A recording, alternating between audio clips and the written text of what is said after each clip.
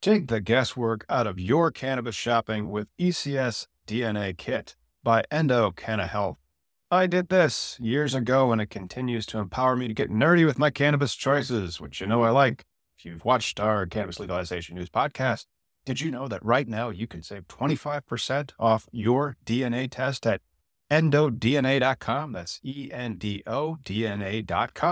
and use promo code POD25. That is POD, the number 2, the number 5. Your purchase includes the Endo DNA Collection Kit, Endo Decoded Report, personalized cannabinoid and terpene suggestion, Endo aligned product matching in your state, suggested dosage guidelines, and optimum methods of administration.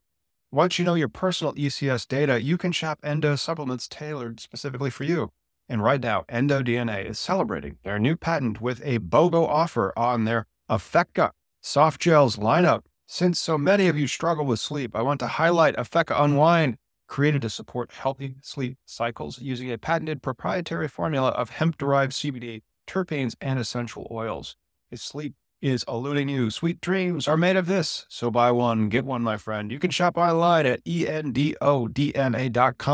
And don't forget promo code POD25 at checkout to save 25% on your DNA test kit.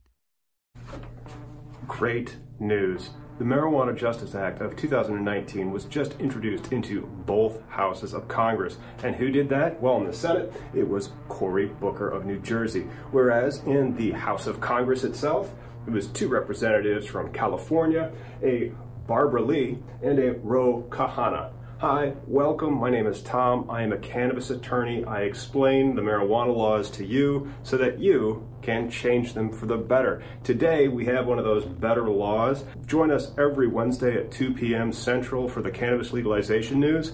Most recently, we were just discussing the HR 420, and it did something that this one didn't do. And the next day, this was introduced.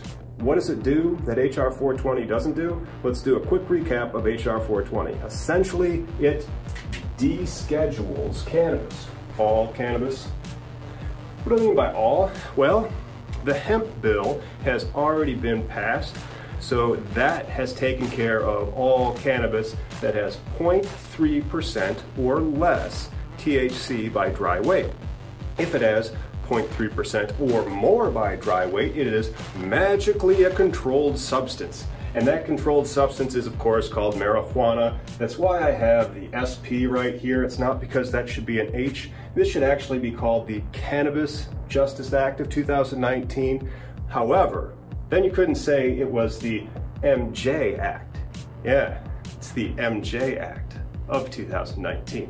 The descheduling of cannabis when it has more than 0.3% THC will remove lots of crimes that are currently on the books and that have been on the books since 1970 when the Controlled Substances Act was passed and included cannabis alongside heroin. Once that happens, once you have a descheduling, all the crime, the money laundering, all that stuff goes away because of the way that laws are drafted. They don't specifically say what controlled one substance, they just say that it is a controlled one substance. So the money laundering laws, a lot of the other ones, cannabis companies will be able to get bank accounts, will be listed on the stock exchanges. But what about the victims? I think the big cool thing about the Marijuana Justice Act is the auto expungement.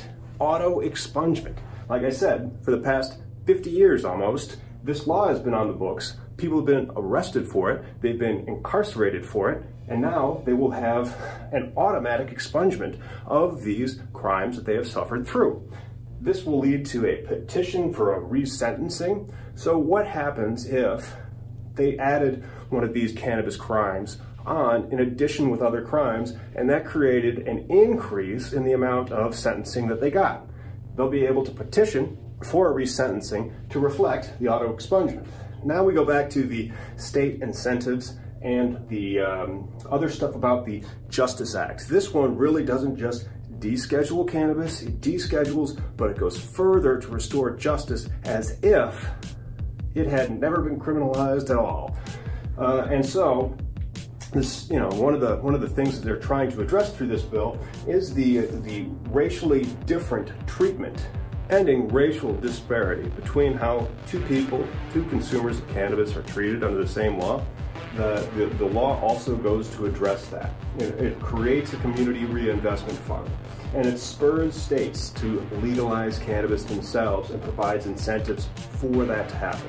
It's a much grander vision of cannabis legalization. I wish they would have used the word cannabis, but you know, everything's imperfect, right? It's a great bill. Hopefully more of it will be coming on. If you have any questions, please ask them in the comments. If you're enjoying these, like and subscribe, and join us Wednesdays at 2, and we'll do the entire recap. We'll be going over this, and on Thursday, I have a fairly long hemp event that I'm speaking at, so I'll probably talk about one of those things.